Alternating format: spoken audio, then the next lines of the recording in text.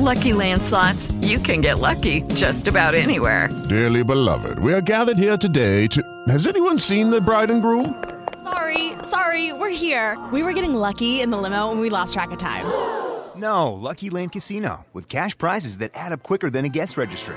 In that case, I pronounce you lucky. Play for free at LuckyLandSlots.com. Daily bonuses are waiting. No purchase necessary. Void where prohibited by law. 18+. Terms and conditions apply. See website for details. Hello and welcome to episode 59 of the UK True Crime Podcast. I'm Adam.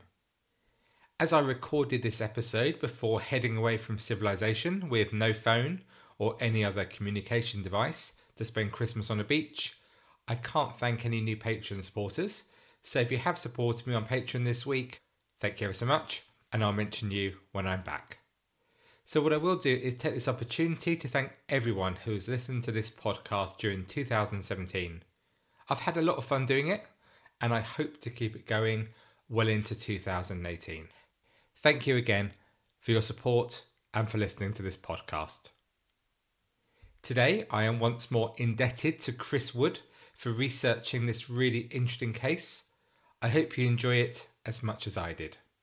We go back to 1997. If you recall, 1997 was some huge events, some of which had a massive impact upon the UK. On the first day of May, Tony Blair's Labour Party crushed the Tories under the then Prime Minister John Major. You know, just his name brings back horrible thoughts about his affair with Edwina Currie. Ah! Labour's landslide victory saw them win an incredible 418 seats. Do you remember the hope that swept the country when Blair walked into Downing Street? 3 months on from this victory, the world endured one of those you'll never forget where you were or what you were doing moments. On the 31st of August, in the early hours of the morning, Princess Diana was tragically killed in a car crash in Paris with the Harrods heir Dodi Fayed. The world was plunged seemingly into a frenzy of grief up until the funeral in early September. If you're in the UK and you're one of the handful of people who still read the Daily Express newspaper, you can still read about this death daily. So where were you? Obviously, I was too young to recall. So I was driving to a sailing event in the wilds of Essex at Burnham-on-Crouch. What were you up to? The day before Princess Diana's funeral saw another sad death. On September the 5th, Mother Teresa died. Honoured and decorated for her charity work, the Catholic nun and missionary was 87 years old when she died. 2 lives within the space of a week sadly ended, but their legacies live on. A little-known author called J.K. Rowling had a Harry Potter book published in June of this year, Harry Potter and the Philosopher's Stone. Stories about a wizard boy? No, it's never going to catch on, was it? The UK gained its 5th terrestrial television channel as Channel 5 was launched. 20 years on, we're still waiting for something decent to air on the channel, and even now you can still hear the gags that this is the very best place for criminals on the run to hide. In music this year, Elton John's Candle in the Wind tribute song, played at Princess Diana's funeral, unsurprisingly topped the charts for the longest period, spending 5 weeks at number 1. If that wasn't enough, the end of the year brought 2 other musical delights to the UK, as Aqua's Barbie Girl and the Teletubbies both spent 4 and 2 weeks respectively at the summit of the charts. Oh my goodness, I seem to talk about Aqua every week. Time to move on, I think. Hammersmith is an extremely popular district to the west of London. I've got one tip. If you're driving there, always leave 4 times longer than you expect. It's always just so clogged up with traffic.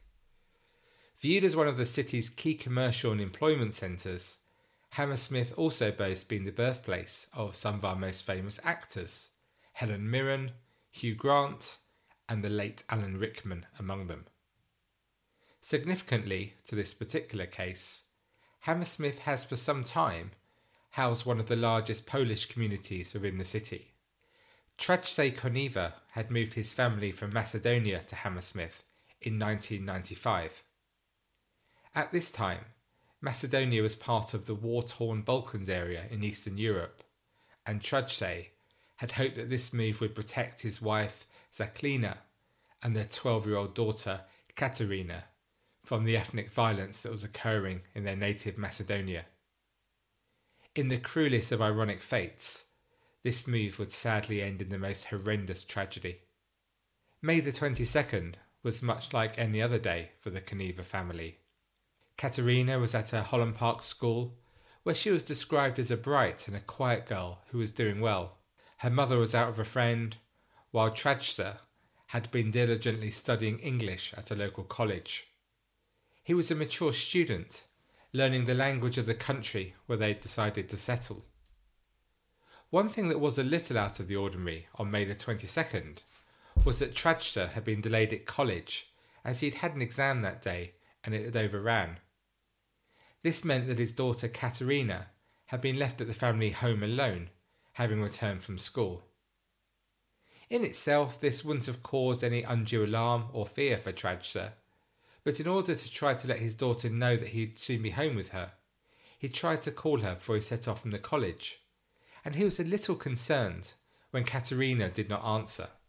This slightly worried Trajsa, who subsequently raced home on his bike. He arrived home at the family's first-floor flat at around 4:30 p.m. The front door was open, but inside the house, he found that the living room door had been barricaded with a chair. Trajsa knocked on the door, thinking that perhaps his daughter was changing in the room and had deliberately shut the door for privacy. He shouted through the door, but he received no response. But he knew his daughter was in there, and he later recalled that he could hear noises from inside the sitting room. He peered through the keyhole, and he saw Katerina's schoolbag on the floor. Having failed to shoulder barge the door open, he knelt down to look under the door, and to his horror, he realised that Katerina was not alone in the room. He could see a pair of men's black shoes. I don't think we can possibly imagine how he must have felt at this point. His blood must have run cold amid this bizarre and frightening situation. The fear of the unknown must have been so prevalent in his mind, and also not wanting to believe that something sinister was occurring in the living room, and hoping beyond hope that there was an innocent explanation, and it was ordinary.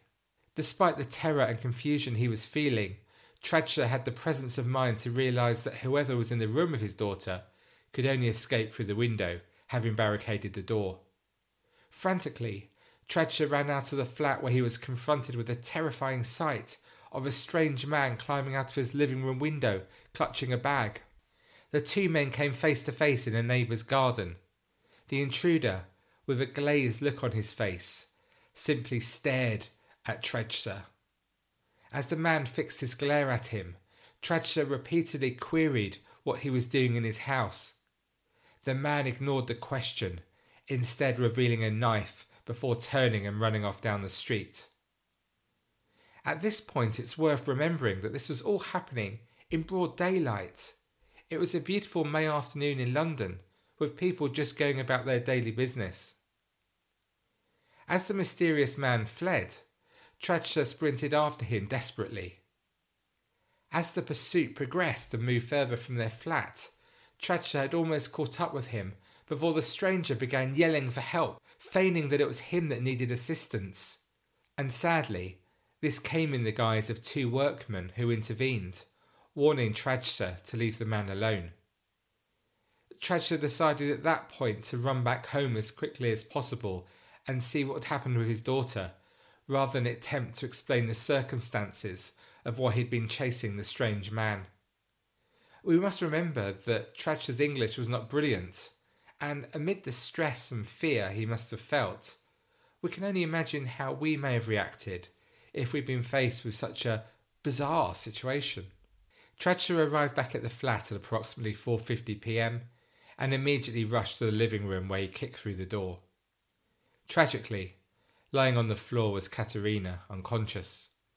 She had been strangled with a piece of cord, which had been pulled so tightly that Trajsa could not release it with his hands, but he needed a knife from the kitchen to cut it free. All the while, the grief-stricken father was calling his daughter's name, desperate for her to regain consciousness. The police had now arrived, and together with Trajsa, Officers tried in vain to resuscitate the young girl, but sadly it was to no avail, and Katerina died at the scene. As we know, the person responsible for this murder had fled the flat. And as we also know, having heard many times on this podcast before, murders of this vein are seldom committed by strangers. Usually they're found to be known to the victim, even family members. These variables confounded to create a further heartbreaking element to the case.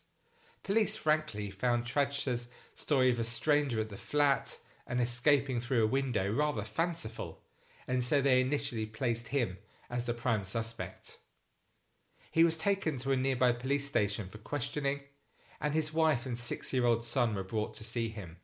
Tradsta was dressed by this point in a white forensic suit, which initially led his wife, Zakhalina, to believe that he had in fact killed their daughter. This is horrible to comprehend, isn't it, and disturbing. At this point, how alone must this man have felt? He was in a strange country, his daughter had just been murdered, and he was under suspicion of a crime he did not commit. And now here he was with his wife yelling and screaming at him, accusing him of murdering their eldest child.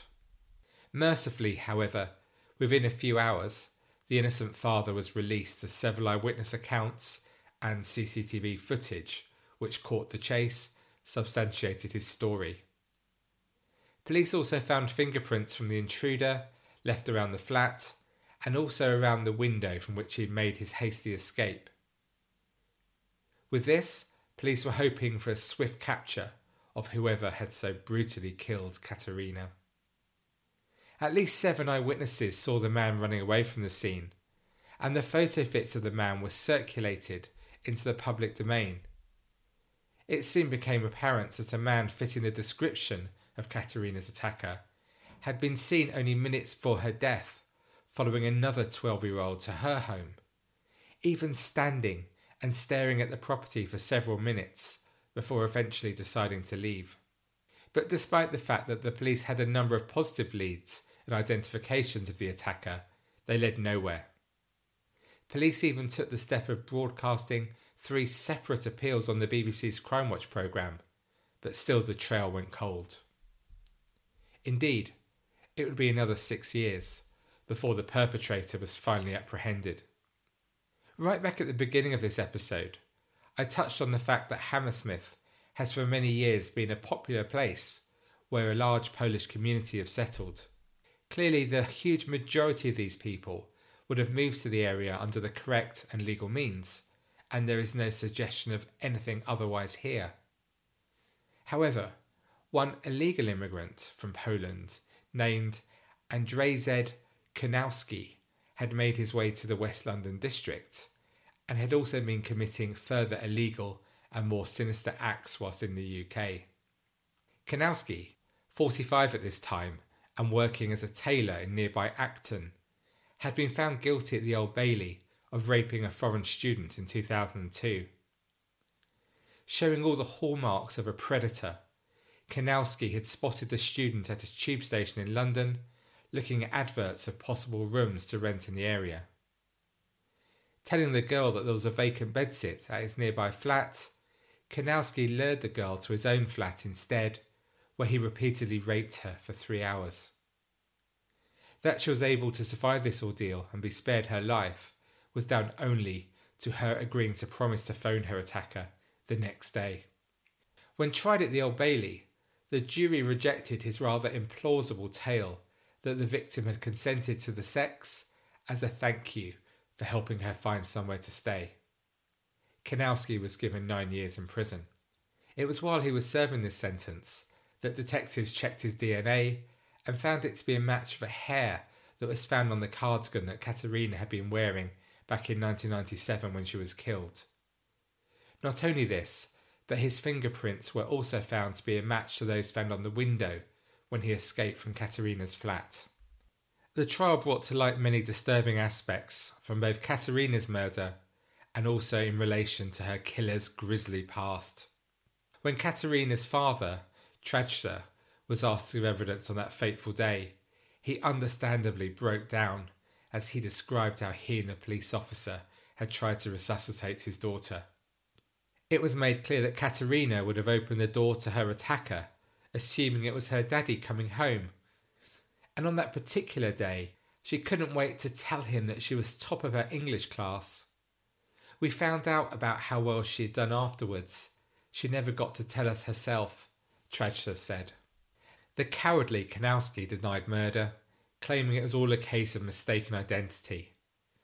But thankfully the jury of 4 women and 8 men saw through this and took 2.5 hours to reach their verdict of guilty of murder. The bespectacled Kanowski stood impassively in the dock as Judge Peter Beaumont told him that he would be failing in his duty if he did not ensure that Kanowski spent the rest of his life in prison. As he was led to the cells, Kanowski applauded himself. I mean, what a jerk. Just again showing his utter disregard and respect for anyone other than himself. Good riddance. Following the trial, which had ultimately achieved the desired outcome, albeit after 6 years, many aspects about Kanowski and how he came to be in the UK, as well as his previous convictions, came to light. Prosecutors in his native Poland had actually been preparing to charge him for a whole string of sex attacks that had astonishingly stretched back over 30 years. The young Kanowski had displayed abnormal traits as a child, even unnerving his own mother, as he would often stare at young pretty girls in a trance-like fashion. Reflecting back now, it's clear that this behaviour wasn't dissimilar to how he'd been behaving prior to Katerina's murder. It was revealed that as far back as the 1970s, Kanowski had been committing dreadful sex attacks, which saw him serve prison sentences across the decade. Following his release from prison in April 1978, he spent the rest of that year sexually assaulting women and girls. Indeed, in 1978 alone, he carried out 15 rapes. Yeah, you heard correctly, 15 rapes in that year. By 1980, the Polish press had aptly christened him the Beast, and he was jailed once more, but this time for 15 years. Chillingly, in a precursor to Katerina's murder in 1997, only 2 years before this in Warsaw, he tricked his way into the home of a 10-year-old girl, claiming to be a friend of her father's, and asking if he could wait in the house until he returned. Once in the house, he repeatedly raped the girl whilst throttling her with a telephone cord. That young girl was extremely lucky to escape with her life, but now Kanowski was ready to commit the ultimate crime, and thanks to some horrendous decisions from the Polish judiciary, he was able to do just that. Kanowski had been charged with this latest rape as well as a host of others, but rather than keep the Beast in custody awaiting trial for these crimes, the judge in Poland inexplicably granted him bail to have a hip operation. Behind the scenes, as police were mounting a watertight case to ensure he was locked up again, Kanowski escaped hospital. Apparently, and somewhat absurdly, he simply walked out of the hospital and into freedom. And this set in motion a chain of events that would see the monster Kanowski enter the UK and enable him to carry out the murder of Katerina. Upon his arrival in London, Kanowski certainly did not present himself physically as someone that could be capable of such evil. Diminutive in stature at 5'3", he always appeared well-groomed and smart. In Poland, he was even nicknamed the Little Doctor. He'd purchased a fake Portuguese passport and masqueraded as a tourist in London, and he was soon blending in anonymously with the millions of other faces. When the authorities in Poland realised that he had fled, an international warrant was issued for Interpol. Interpol held Kanowski's fingerprints and photographs and were available to the UK authorities, but sadly he wasn't fingerprinted when he arrived in the UK, and so was ultimately free to find more victims to prey upon. It really seems implausible, doesn't it, that such a hunted man was able to enter this country with the huge list of offences he had behind him. DCI David Little was the senior detective investigating Katerina's murder, and he offered an insight into the difficulties the police had in tracking Kanowski down. As Kanowski was an illegal immigrant, he had been forensically invisible. What this equates to is if the person doesn't exist, then you can't bring him to justice. DCI Little did also go on to assert that Kanowski was probably the most dangerous sex offender he'd come across, and certainly the most prolific. With this in mind, it is little wonder that Katerina's family felt that justice had not prevailed.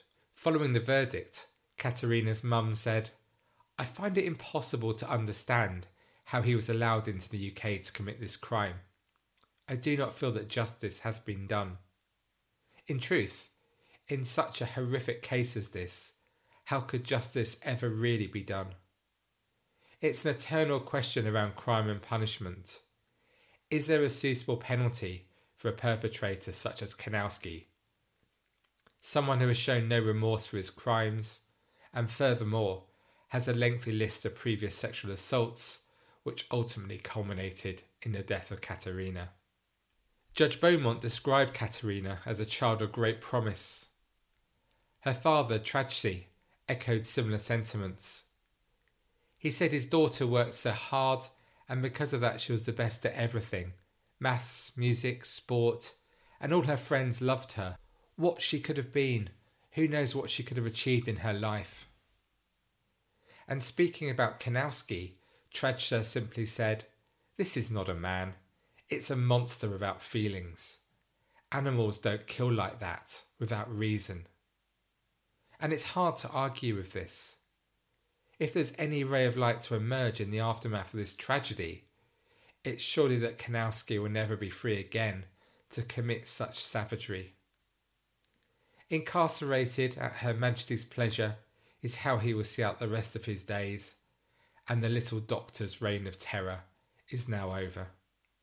I hope you've enjoyed this episode of the UK True Crime Weekly podcast. Thanks again to Chris Wood for bringing this really interesting story to our attention. Please join us on Facebook to discuss this story and all other aspects of UK True Crime. Just search UK True Crime on Facebook. And to support the show, please head to patreon.com/UK True Crime. There you'll have access to 10 full-length bonus episodes and other exclusive content, all for less than £3 a month. What a bargain. As this is the last show for 2017, I must thank you all again for listening to the podcast this year, and I hope that for you all, 2018 turns out to be the year you want it to be. Until we speak again next week, thanks again for listening, and I look forward to speaking soon. Cheerio for now. With the Lucky Land Slots, you can get lucky just about anywhere. This is your captain speaking. We've got clear runway and the weather's fine, but we're just going to circle up here a while and get lucky. No, nothing like that. It's just these cash prizes add up quick. So I suggest you sit back, keep your tray table upright, and start getting lucky. Play for free at LuckyLandSlots.com. Are you feeling lucky? No purchase necessary. Void where prohibited by law. 18+ terms and conditions apply. See website for details. Waiting on a tax return? Hopefully it ends up in your hands. Fraudulent tax returns due to identity theft increased by 30% in 2023. If you're in a bind this tax season, LifeLock can help. Our U.S.-based restoration specialists are experts dedicated to helping solve your identity theft issues. And all LifeLock plans are backed by the $1 Million Protection Package. So we'll reimburse you up to the limits of your plan if you lose money due to identity theft. Help protect your information this tax season with LifeLock. Save up to 25% your first year at LifeLock.com/aware.